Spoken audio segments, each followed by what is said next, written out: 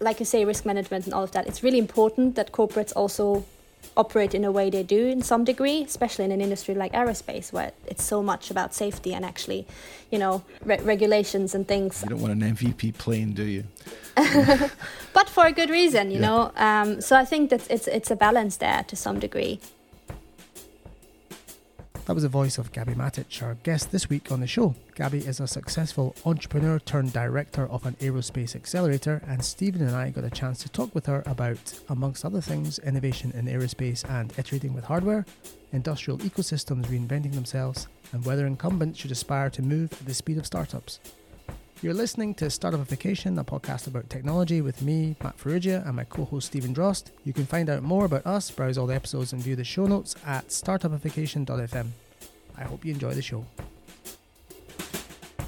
Hi Stephen, how are you? I'm good. How are you doing, Matt? I am very well. I'm very well today. We have a special guest, Gabi Matic today. Gabi, I'll just give you a little intro and then you can say hello. Gabi is the program director of the ATI Boeing Accelerator, and that's a program for startups who are building solutions for the UK aerospace industry. And obviously you've been doing that for a bit. You've also previously run other accelerators, done a lot of work promoting inclusion programs for underrepresented founders. You're an active member of a number of female founder groups. And prior to all that, you co-founded a product startup, MindMate, where you were the CMO, and that grew from 0 to 50,000 users before it got sold to the NHS. So, wow, that's a lot of stuff, Gabi. Welcome. It's lovely to have you with us. Thank you, guys. I'm happy to be here. Great, fantastic. So, listen, I'm dead keen to talk about the work you're doing with the Boeing Accelerator. It's just Boeing is such a kind of romantic thing in my mind. I don't know why. It kind of seems futuristic, although that's maybe a kind of 1950s hang up I have. But I guess you're going to tell us it is futuristic. So let's start at the top. I'm kind of fascinated with this relationship between industry and innovation. So tell us, kind of, first of all, what bits of aerospace is your accelerator covering, and what sort of innovation is going on in aerospace?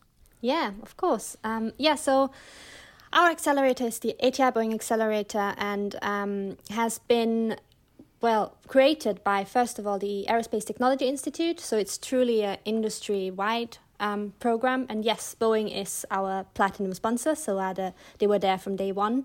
And they were also the sponsor that's involved kind of closest. And we also have some other sponsors like GKN Aerospace and Rolls-Royce. This is a very young program, so we've launched last year, so we are about to run our second program.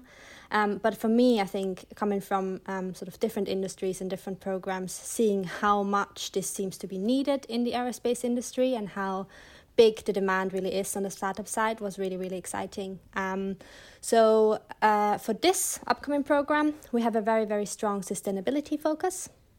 I think even though the industry and the world, I guess, is struggling this year, particularly for obvious reasons, there will be a point where, people go back to traveling and people will want to fly again. And when we get there and we come out at the other end of the pandemic, the biggest challenge I think the industry is trying to tackle is the sustainability challenge. So basically, getting that zero carbon emissions goal by 2050. And that's coming closer quite quickly, and it's a big goal to achieve. So for us, it was really important to address that. So we're looking at sustainability in different aspects. So for one, you've got your more typical sustainable life cycle side of things. So horrible word, but cradle to grave, basically, kind of approach of really, really making sure you understand throughout the whole manufacturing process and beyond where materials come from, but also how best to work with them in a sustainable way. And that's basically kind of more standard sustainability, I guess, aspect.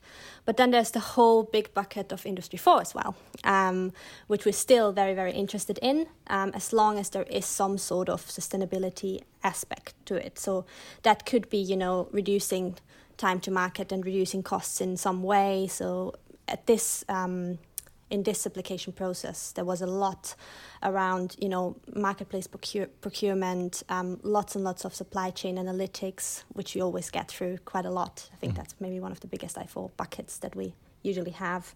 But also a lot about productivity, workplace and safety, a lot of things that, in some way or the other can actually really, really substantially play into the sustainability aspect of a big corporation like Boeing or GKN Aerospace.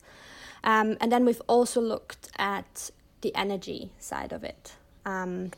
So things like battery and fuel systems and optimized energy systems and management are something that we've been looking at for this upcoming cohort. So big bucket, but definitely a strong sustainability focus and angle. Wow, it's totally fascinating. I mean, Stephen, you come across these kind of how do we sort of interrelate with startups all the time, and this is really fascinating. What's your take on this? Yeah, this is super fascinating. So, Gabby, my bias in talking about these things is normally always to go to a kind of paradigm setup that talks about sustaining innovations and disruptive innovations. And what it fascinates me about what you're talking about, and I'm talking to some energy companies as well about similar things, is, if you think about sustaining innovations, they're normally focused around productivity gains and things like that. And if you look at disruptive things, it's about, coming up with brand new things. And the thing that fascinates me about energy or indeed air travel, it seems as well, is that whole sustainability piece. And what fascinates me is that it's an additional bit that's not quite captured by sustaining innovations. It's not quite captured by disruptive ones. And the thing that's exciting, if you're in this game for a while, I don't think there's that many playbooks for sustainability. Maybe you have a different view on. No, you're wrong. I can see you're nodding your head in agreement. So I think it's interesting because when we don't have playbooks there, it's just kind of exciting to try and come up with some new ones, and there's a big opportunity. Yeah, 100%. I agree. I don't think there are playbooks. I think it's the interesting thing about this, and why I'm also really excited about working with companies in the space now.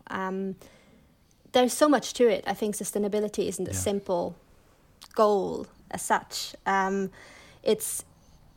It also has to do, it has to do with technology, obviously, that's what we're talking about. But not only with that, it also has to do with the human side and a company's culture and how they, decide to build and run their business. And I think that's where kind of the culture shift is happening. And we've been talking about sustainability, and you both probably know this, for years and years before I've been even close to this industry, I'm sure. But now we get to a point where just sending the signals and just sort of doing things for marketing's sake are just not enough. You really, really have to start making real progress. And that's why it's such a great space for startups, because those big corporates really, really need that disruption. They need smaller, more agile companies to help them and show them how to really, really make a difference and a change. I'm fascinated with the idea of like a Rolls-Royce, right, which has, like the pedigree, the industrial manufacturing pedigree in this country. What how do they what when they look in the mirror, do they not see innovators? Like what's their relationship with startups? Is it that we can't do this, or it's like, we want to move faster, or diversity of thinking? Like you work quite closely with them. That's the thing that's interesting about your accelerator, is you work closely with Boeing or GKN or Rolls-Royce. And how do they think about themselves as innovators, or do they not? Yeah, they definitely do. I mean, I can't speak for Rolls-Royce, but what I see, or what I can see from working with them and the way they engage with our startups, I think this is more about, speed. So actually, moving faster than the industry is used to moving. And also, good point around diversity. In general, it makes such a difference to have a more diverse, in all the ways you can understand the word diverse, input in innovation, because only that way we can really, really challenge the existing kind of pre-assumptions and things that, are very, very ingrained in these very traditional industries. Do you think like big external things like carbon neutrality and hard stop real world metrics and goals, have helped accelerate this openness of those industries, or do you think it maybe might be they've seen other industries be disrupted or be challenged, and they can maybe copy those other industries, or they see that there's a stronger narrative at play? Have you got an opinion on that? I think the hard metrics definitely help, but also there is some industries kind of adjacent or similar, I guess, if you look at, for example, automotive, that in some aspects, might be further advanced than aerospace. And I think that helps because for us, for example, for this program, we are very open to startups that might have their origin in different industries. So they might not be a startup that has actually started in aerospace. They might come from, automotive, oil and gas, I don't know, any of those. And that's really interesting because they might have already tested what they're building somewhere else where, the input of that industry is really, really valuable to aerospace. I've been involved in an industrial accelerator sort of peripherally in the past. And the thing that one, that was in rail. And what it did really well was they had business units come and present problems for startups to go and solve. So it wasn't kind of innovation in isolation. It was, here's the actual business problem and have at it, what the answers could be. Is that kind of, if you were to sort of make and there probably isn't a sort of checklist for a successful industry-centric accelerator, but if you were to think about it, what makes for the accelerator and the partners and the startups perspective, what makes for a successful one of these? Yeah. I think number one for me on both sides is the objective. So there's so many different programs out there, lots of them, calling themselves accelerators, and might actually be something very, very different.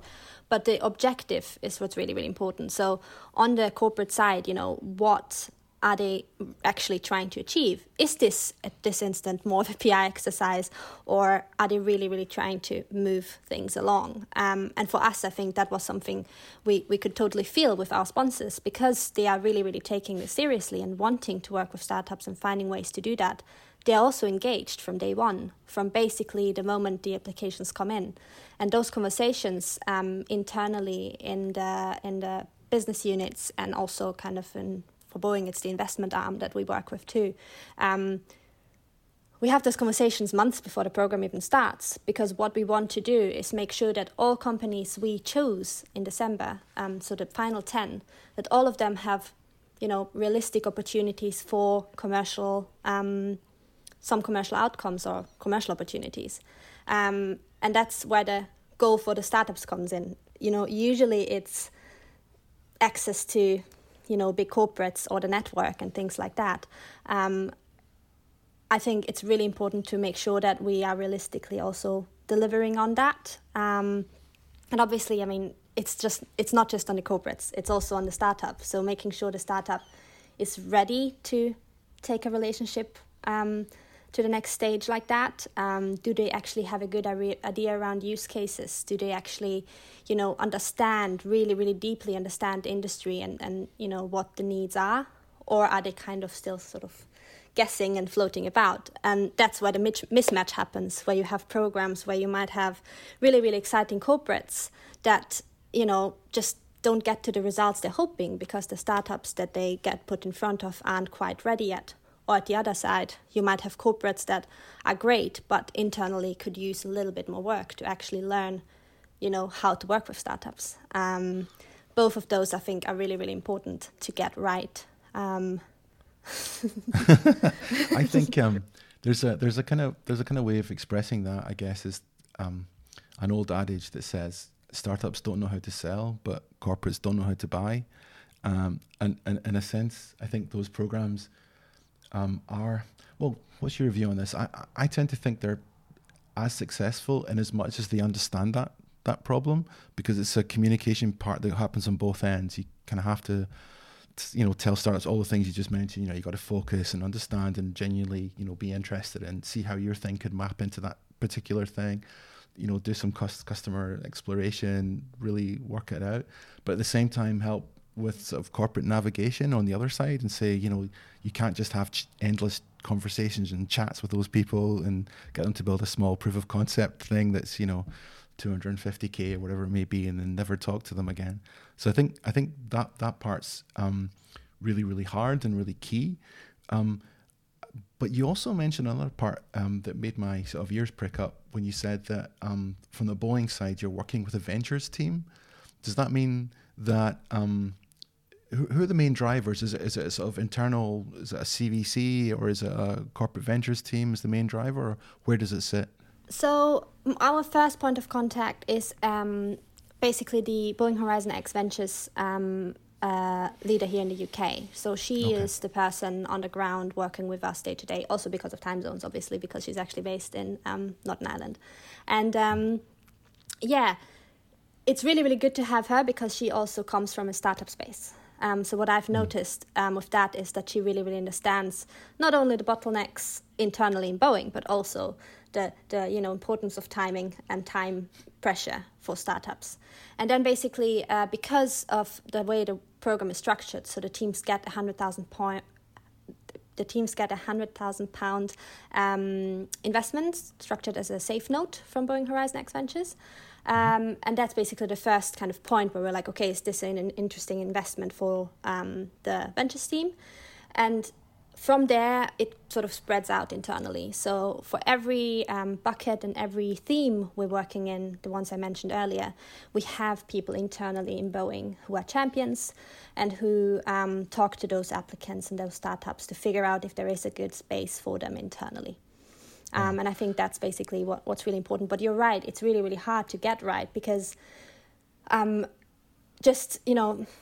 difference from kind of program 1 to 2, we also had lots and lots of learnings to improve that process. And although in program 1 already we had some really, really great outcomes, I think the importance of, it's not just the champion that needs to be excited. The champion needs to be able to communicate internally and make everyone else excited too. It's a really, really, really key thing that I think often is missing. Yeah,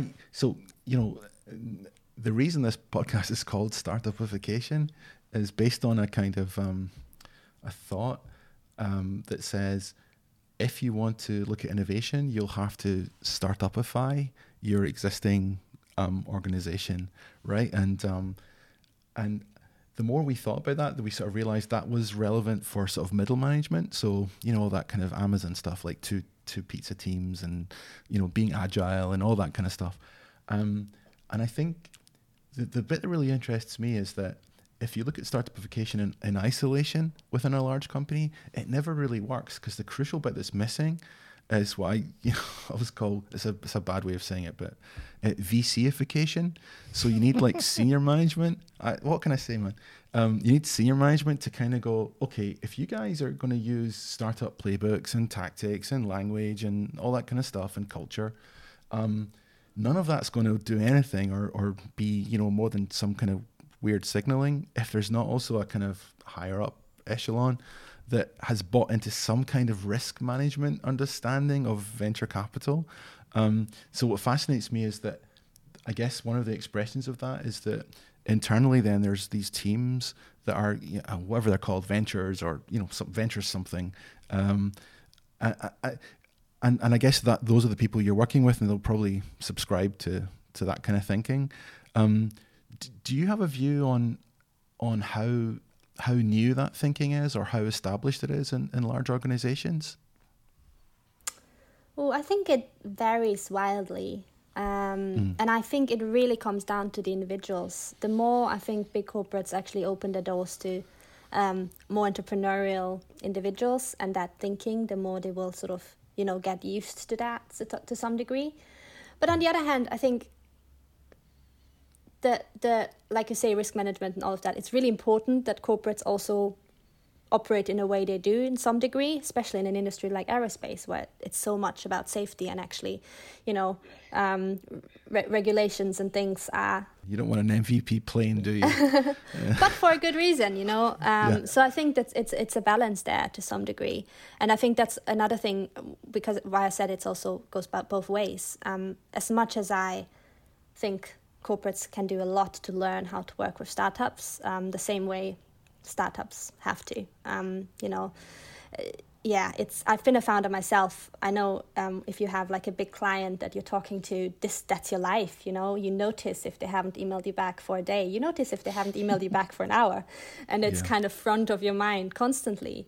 For that particular person in the big corporation, it won't be. But as long as they, you know, aren't taking the piss. Don't know if I'm allowed to say that. Anyway,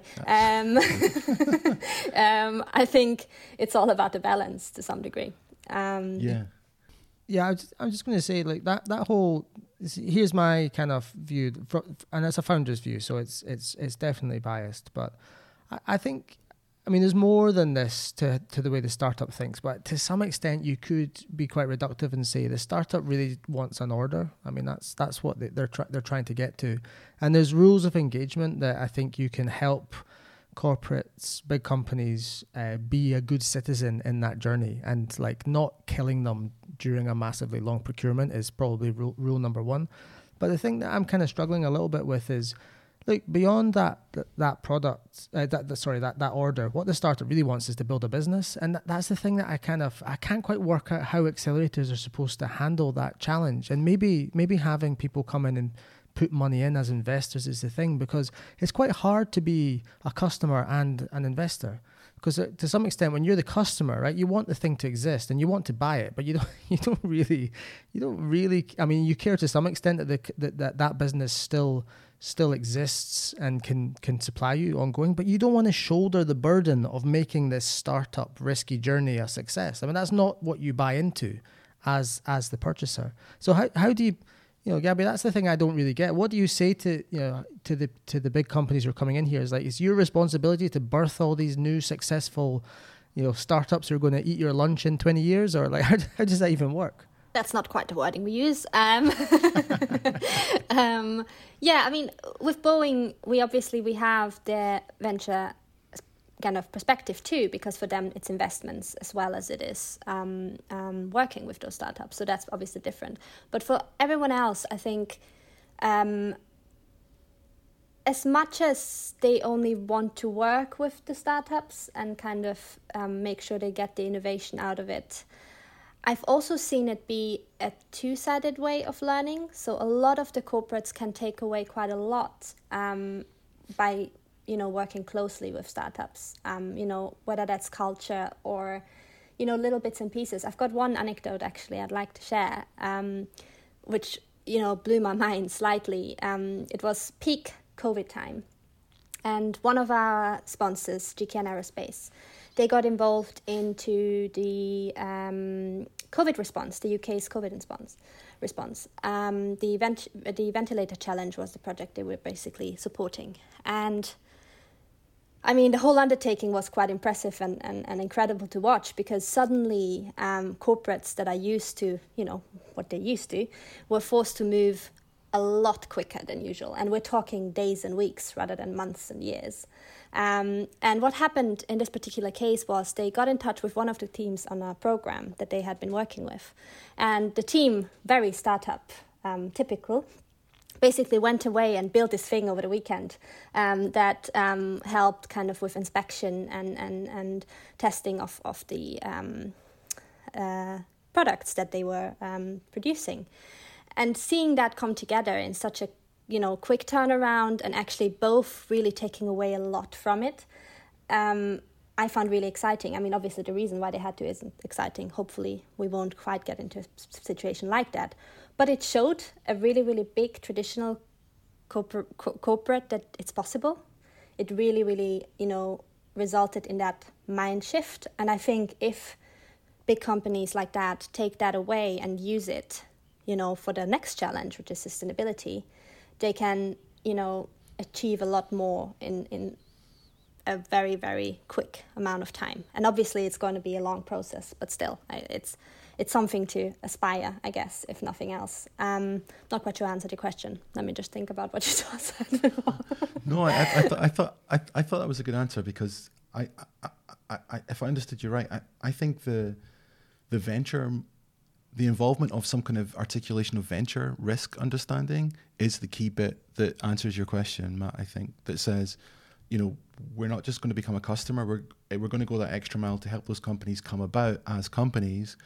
But the way we'll do that is not as a customer, is as an investor. And to do that, we'll create a slightly separate thing.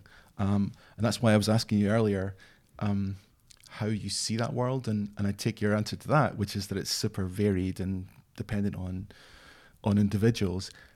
I do take that as a kind of sign that that whole space is very emergent still. It's not really, I just don't think it's there yet. And Gabby, I wonder wonder what your thoughts are on this. I think about this stuff a lot, and what I think that one way you can help normalize that understanding of risk or the necessity for some kind of ventures thing is you say, hey, you need to create this because there's going to be more and more startups, and there's also let's be honest, there's going to be a lot of incumbents that are going to die. So the way for you to weather that storm and also hire all the best people in the future and all that kind of stuff, it's just crucial that you somehow work out how to engage with them. And so that's a kind of cornerstone kind of moment.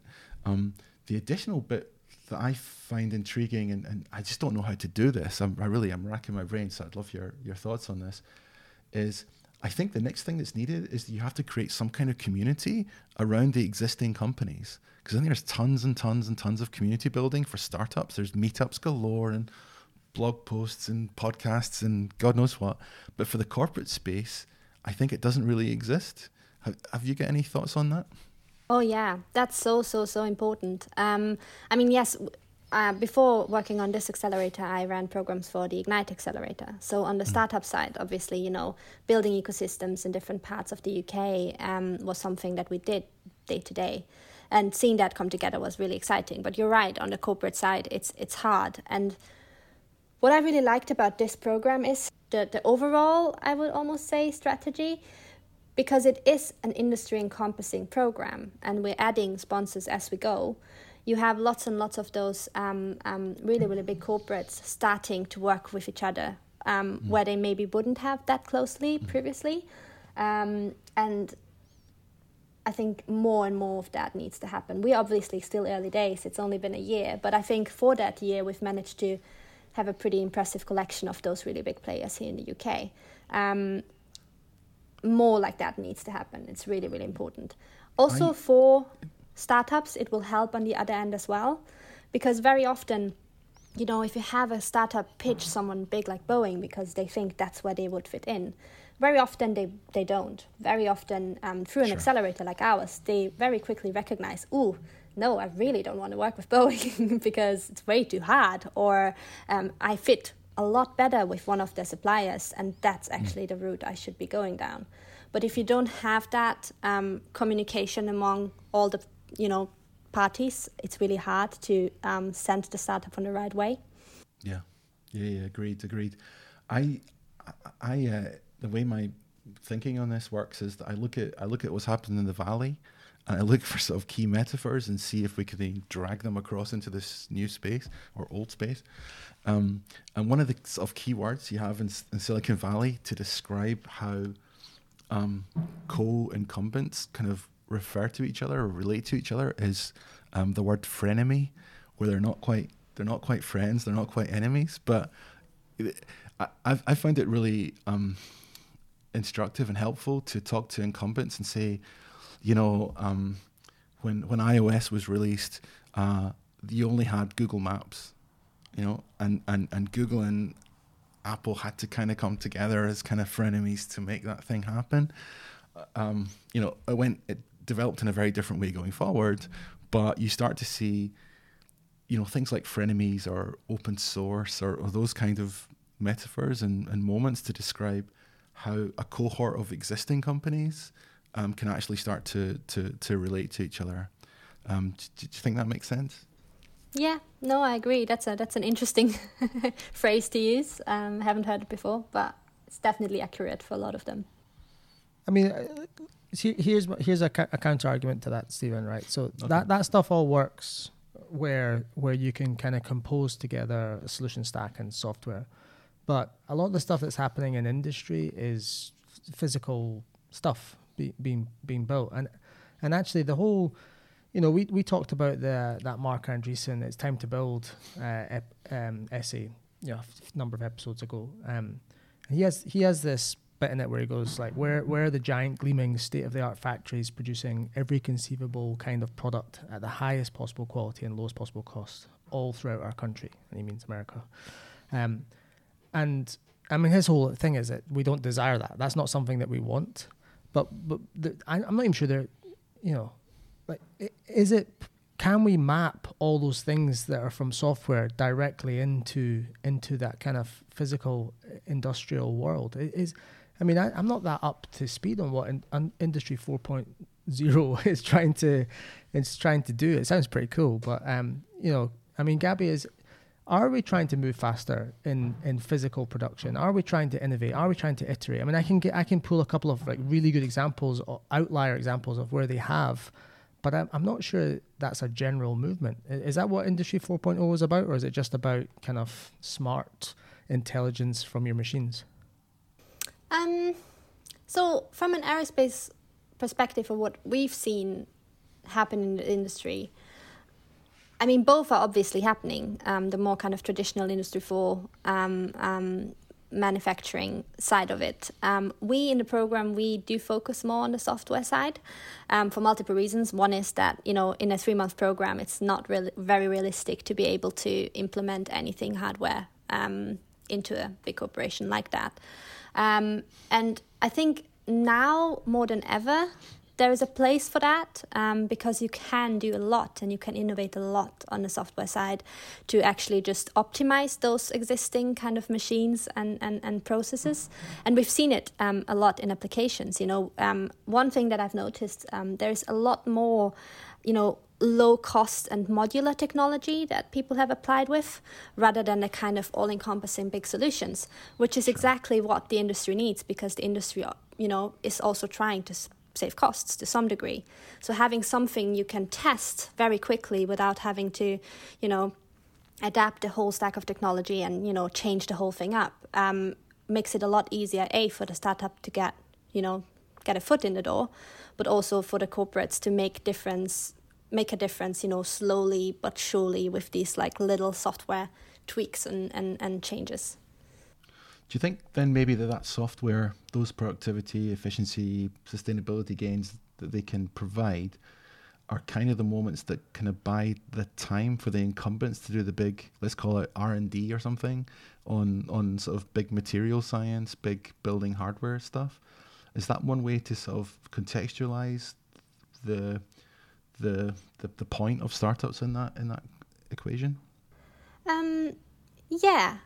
Well, on the material side, that is still something that is very, very kind of hard, or not hard. That's still something that startups try to do a lot with, but also corporates, are really keen to get startups inside in, because, whether that's finding new materials or things like that, historically, big corporates need years and years to do, a very, very little thing, where startups with software as well, to some degree, have found a way of doing it a lot quicker, whether that's around product design or actually manufacturing as such. For me, I'm not sure if it's more of a buying time. I feel like it's finally feeling more like innovation is being seriously considered, because it's seriously being implemented, even if it's small things that, affect a small part of the production line or whatever it might be, rather than, being very resistant and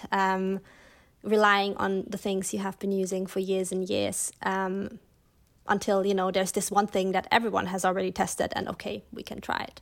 I think there is a lot more openness around that. Maybe, that makes a lot more sense than what I was saying. Do you think it's maybe a kind of invitation to looking at iteration in a different way? Sometimes I think that it's almost like some mystical truth or so, that the bigger an organization is, the less inclined they are to iterate, and the more you have to kind of, whenever you want to build something new, you have to kind of at least somehow pretend it's going to be a success. I'm going to be deliberately provocative. Sometimes it strikes me that big existing things, if you want to build a new thing, you spend 50% of your energy describing that new thing as a sure bet, and then you spend the other 50% of your time justifying that it wasn't actually a failure and that it did succeed, and the success part is actually really tiny. And if you contrast that with startups kind of kick the door in and go, hey, our success rate is really tiny, but what we're going to do is we're just going to say that, we're going to declare that up front, because that's the VC, that's the maths of venture. So that's okay. It's a safe statement somehow. But then it's like, if you're a really good startup, it's like, let's do stuff really, really fast. Let's iterate really, really quickly, and let's make those iteration loops and the learn loops really, really tight. And then we can try to build something successful. And it just seems so different than the former one. And I know I'm sort of exaggerating quite a lot, actually, but any thoughts on that? Yeah, it's an interesting way of looking at it. 100% agree on how startups behave. I've seen that. But on the corporate side, I'm not sure if it's only the fact that you need to kind of make it look like a success, whether it is or not. I think there's also a lot about, just the individuals working in corporates. For someone taking on, or in there kind of, having budget and giving that to a startup to test this product, is a not quite as much of a kind of big undertaking as it is from the startup's perspective. And I think the way to encourage that, probably on a corporate in a corporate perspective, is to find a way to incentivize these people. And it's probably not going to be by saying it has to be a success. It's probably going to be by saying test as many things as you can. And yes, some of them will fail, but that way we will find a better one or best one. And I don't know if that's how it looks internally or not. But for me, I think that would be the ideal way of looking at it. That is a pretty good idea. But if I might be cynical for a moment, I mean, to your point, Stephen, there isn't a power law for your corporate career progression, right? And that's essentially the problem, right? There is, that is not a good strategy to undertake to get your promotion to VP. So that behavior is not incentivized. Exactly. Well, it just isn't. Why not? They're not going to give you 10% of Boeing for a good idea. No, but I'm trying to advocate, I guess, for some kind of sandboxing off and saying, like, within this kind of zone, like, let's try and startupify. Let's try and work like that. Let's try and VCify. Let's try and understand that risk like that. So make it a small thing. And I'm really interested. That's why I'm so interested in what you're doing, Gabby. To culturally try and hit that message home that says, look, we're going to do a bunch of stuff. Like, so for example, what you just mentioned, Gabby, your metric of, I would like to build, I'm going to paraphrase here, but you were basically saying maybe building an incentive structure around not risk taking, but activity, like doing lots of stuff, going for stuff, is a way forward. And I think I don't know if they still do that, but I think Google did that at some point, to try and just say, this is the kind of culture we need to create. And I find it really interesting, Matt. And I think it's also it's not kind of wishy-washy, or like, you can put proper hardcore KPIs around that, and you can measure the hell out of that. You can really build milestones and accountability, and be like a VC. I mean, VCs know a bunch of stuff's not going to work, but they're not just going to let it slide.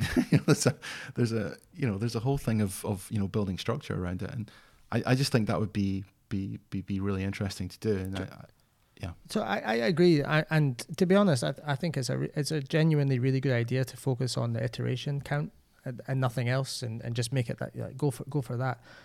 Here's look, I don't want to be like a Mr. Cheerleader for Elon Musk by any manner of means, right? But you can't deny in heavy industry.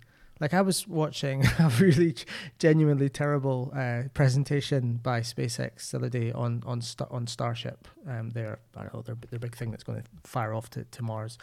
And anyway, long story short, right?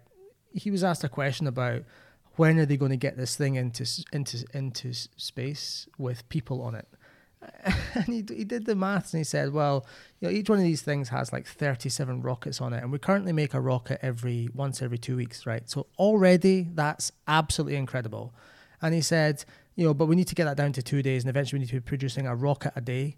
And you can just do the maths. We'll probably need like 100 vehicles, so blah, blah, blah. So we need to be making 700. So the answer is 6 months, right? That type of approach is completely like different. It's just solidly different than what will emerge from an incumbent player. And I'm not dunking on the incumbents here. I find it very difficult. Maybe it's because they can't afford to make as big a mess as he can, or he doesn't care about. But like, how do you cross that bridge? Because that's just a whole other level of iterative thinking.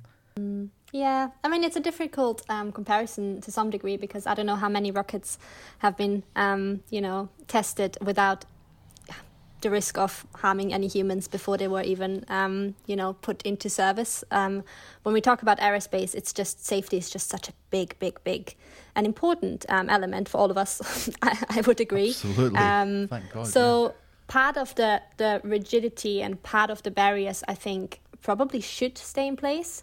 But I do agree there should be more of, like Stephen said, sandboxes and things like that to make testing and make innovating in that space a little bit easier. Will they ever get to that degree of, rapid innovation and iteration? I don't know. But also, that's just a bit crazy, isn't it? Really. It is. Maybe that is the way to go forward, though. The longer I think about this stuff and the more conversations I have, the more I probably detect some weird bias in myself of somehow defending incumbents. I don't know why, but I think maybe that's the thing. Maybe it's the out there crazy R&D stuff that needs to be unleashed a little bit. It needs to be a little bit more risky. Goes to the startups, goes to the scale ups, and the execution on the more tried and tested and more slow paced. There's a total, there's loads of parts of our lives where we need to be slow paced, right? There's just loads. This can't just all be super fast. That's maybe where the incumbents hang out. And if they do that via being a customer, or by being an investor, I think that's super interesting. Yeah. I also think a lot about, and that's not an area of expertise, I think, for us in the program, but our program hosts, the ATI, work a lot in that space. If you think of kind of the eVTOL, air taxis to kind of support the sustainability agenda, that to me, is starting to feel a lot more like what someone like Elon Musk is talking about. And it's slower, yes, but I'm seeing a lot more funding go into really, really interesting projects in that space to speed it up and really, really make a difference here. And I think it all, again, has to do with the sustainability goal. So maybe, the way to speed it up and the way to get incumbents to work faster and really, really commit to innovation are these kind of really, really hard goals, I guess, because it seems to be working in some way. Yeah, close your ears for a minute, Gabby. I'm gonna rant and then, but look, what's the point of the UK's industrial strategy, right? I mean, if you think about it, let's just talk about aerospace. I mean, we were heavily involved in creating, and this is going to sound terrible. I'm going to make a point. We were involved in creating, the first. To create Concorde supersonic planes, right? And that was a kind of period where it felt like we did things like that. And now, is the industrial policy of the UK to create, a SpaceX or a Boom, right? Boom, like a startup that's creating supersonic passenger airplanes in America, as a startup. Is that the point of the UK industrial policy, or is the point of the UK industrial policy to find enough innovation to keep the incumbents relevant for another X number of years? I'm genuinely not being cynical there, because you got to look at the context of British manufacturing, right? I mean, in the 1970s, it was like 27% or something of the economy, and it declined. It just went like down to 10%, and it's halted at this 10% level. and has kind of sort of stayed there. But is our goal to kind of create the future, or is it to just keep things going? Because it's important. And if you don't reinvent yourself to some extent, there'll be nothing there, right? It'll go down from 10% to 0. So, I mean, apologies, that sounds, I'm genuinely not making a political point. I'm certainly not trying to be a downer on it, but like, what are we trying to achieve with the industrial strategy in this country? Stephen, that might put Gabby in a difficult position, but Stephen, give us your uplifting answer to that. Look, I'm super happy that the incumbents are building venture teams, and so point one, they're building venture teams. Point two, they are looking at risk in a different way, and they're reaching out to startups. That makes me really, really happy. Point three, they've got people like Gabby running that stuff, that it's an external hire. Point four, that it's a group of them doing it. They're not doing it in isolation. There's some kind of coming together. Point five, for me, Gabby, I don't know if this is happening, is that, hopefully they're looking at other industry verticals, seeing how people did that there, and then just iterate, right? That's all it is. And if that, there'll be a whole bunch of unintended consequences, right? There'll be some incumbents will die, some will thrive, some startups, lots of startups will die, some of those will thrive. And I think we'll just have a new composition of what the pie chart of, GDP is for the country somehow.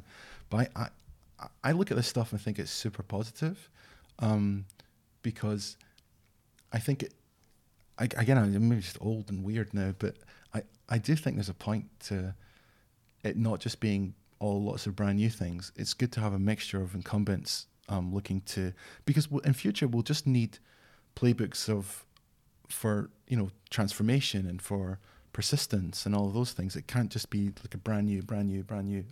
Again, maybe I'm just too European and too centrist or whatever, but I think those things are important. Yeah, here's a concrete question for you, right? So that industrial centres used to be off its place, off the place they were in. We talked about this, like Sheffield making cutlery or whatever it was, steel, I guess.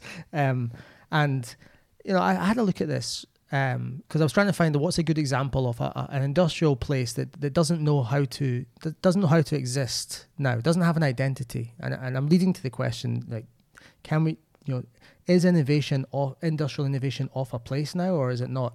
So the one that I came up with Scunthorpe, right? So Scunthorpe's motto, you like this, Stephen, right? It's Refulget labores nostros coelum, which is that the heavens reflect our labours, meaning that the glow in the sky from the steel furnaces, right? And it's like a town of like 80,000 or something like that. And in the 60s, 20,000 of those 80,000 worked in the steelworks.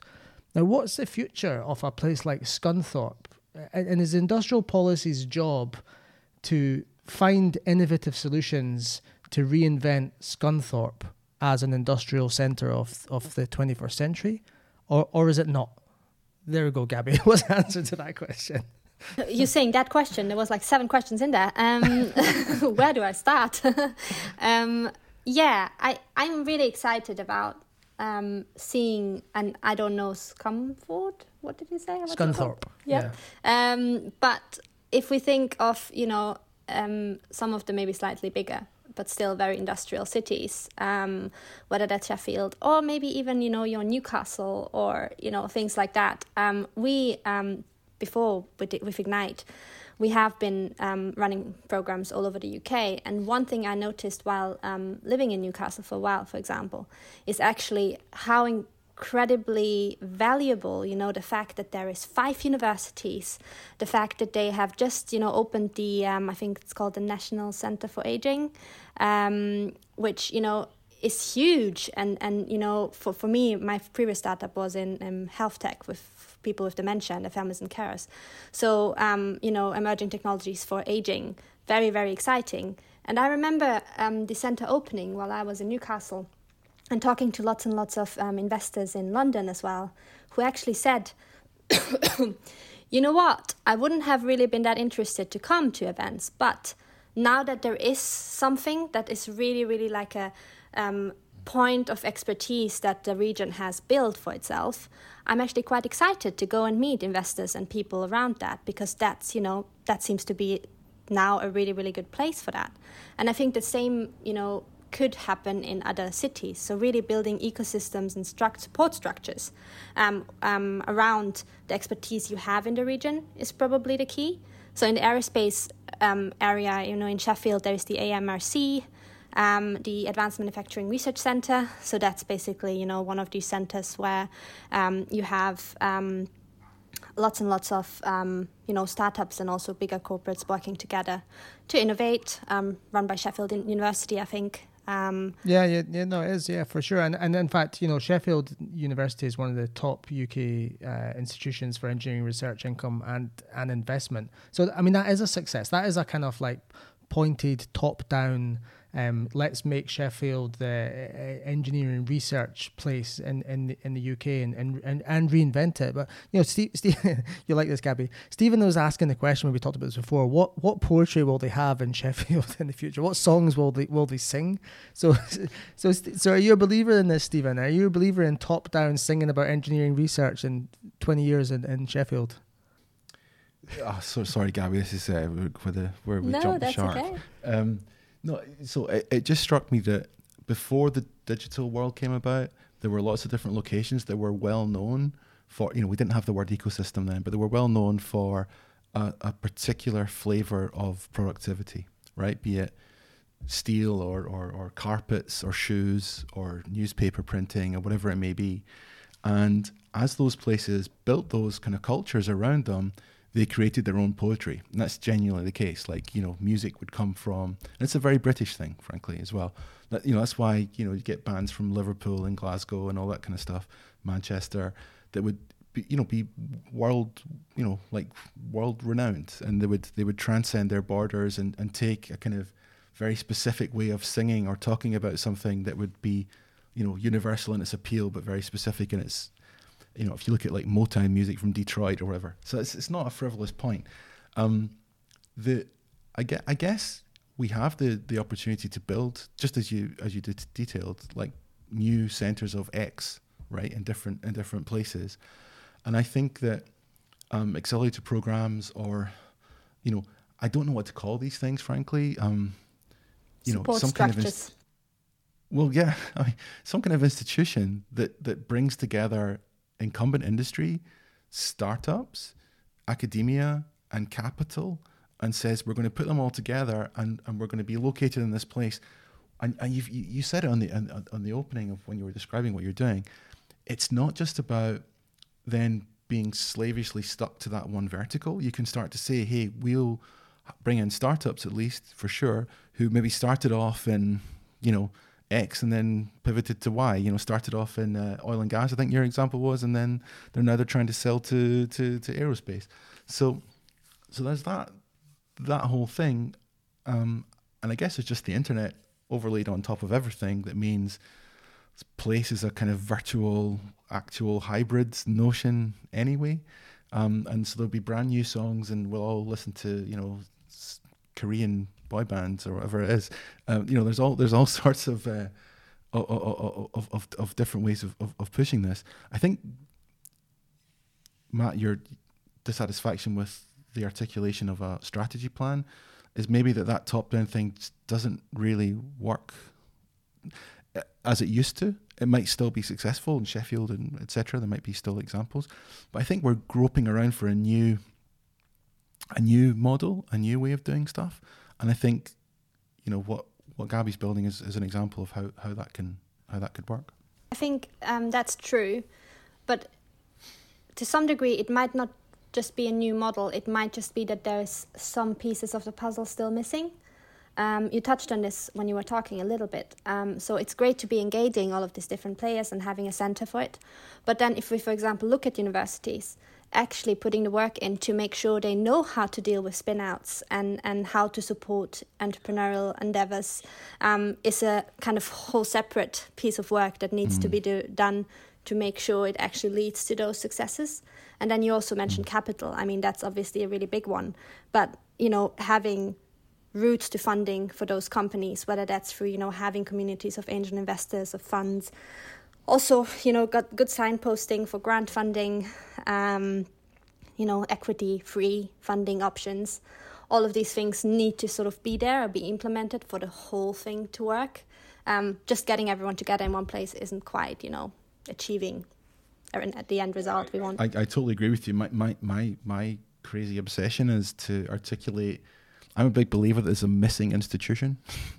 I think there's a thing missing, and I would love to experiment with that.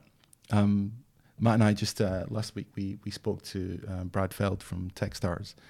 I tried to ask that question. I was a little bit shy about it, and I thought he would have some deep kind of cool insight. And he's like, Stephen, just experiment, try it. Sounds good. It might work. Just set something up. That sounds like Brad Feld. Yeah, he's totally right. He's just right. And because I think I agree with you and all everything you just said.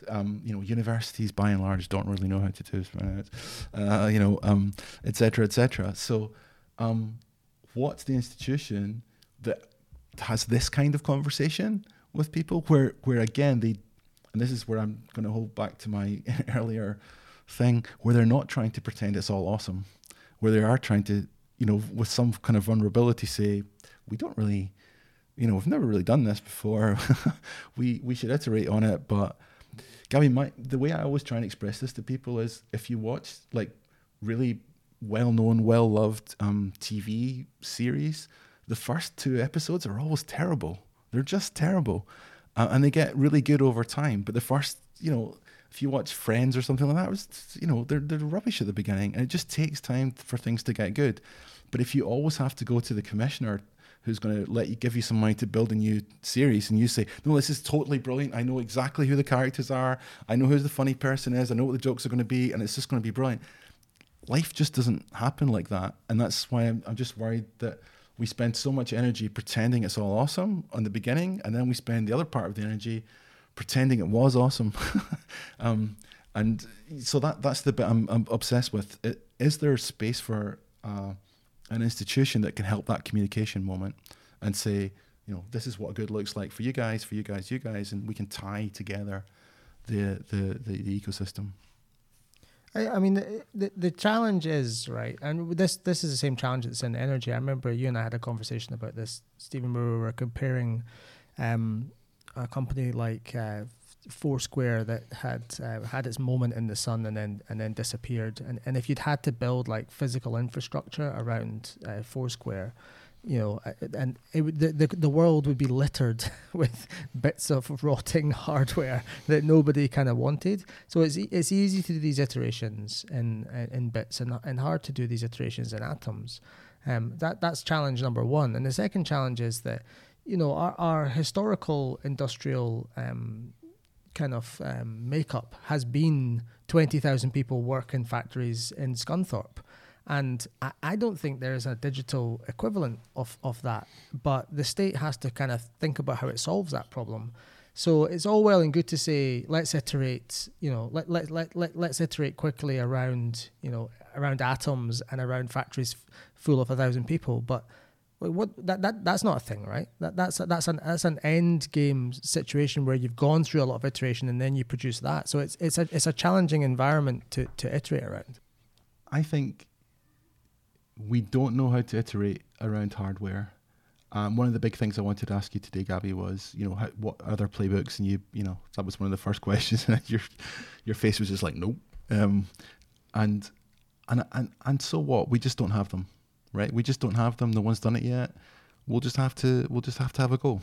And trying that is a kind of necessary. I mean, look at the normalization of what is necessary. So if you think about, say, oil and gas, even 2 or 3 years ago, if you spoke to oil and gas, they would say, we're resolutely kind of, I'm exaggerating a little bit, but they would kind of say, yeah, we're oil and gas. If I talk to an oil and gas company now, they'll say, no, we're an energy company and we're really interested in nuclear fusion and windmills are amazing. And so all of that change did come about. It was, cultural, there was external, big events, etc. But there's loads of opportunity there. Like there's loads of opportunity to create jobs around building new ways of getting energy. They don't all have to work.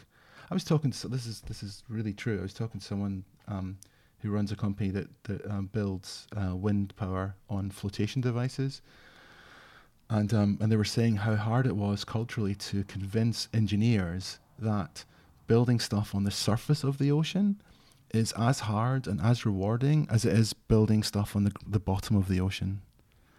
And it's just that kind of amazes me that we humans, I'm not having a go at anyone, I'd probably be the same, how set in our ways we are and what we think is acceptable to our own sense of identity of what's a good thing or a good use of our time, and how resistant we are to change.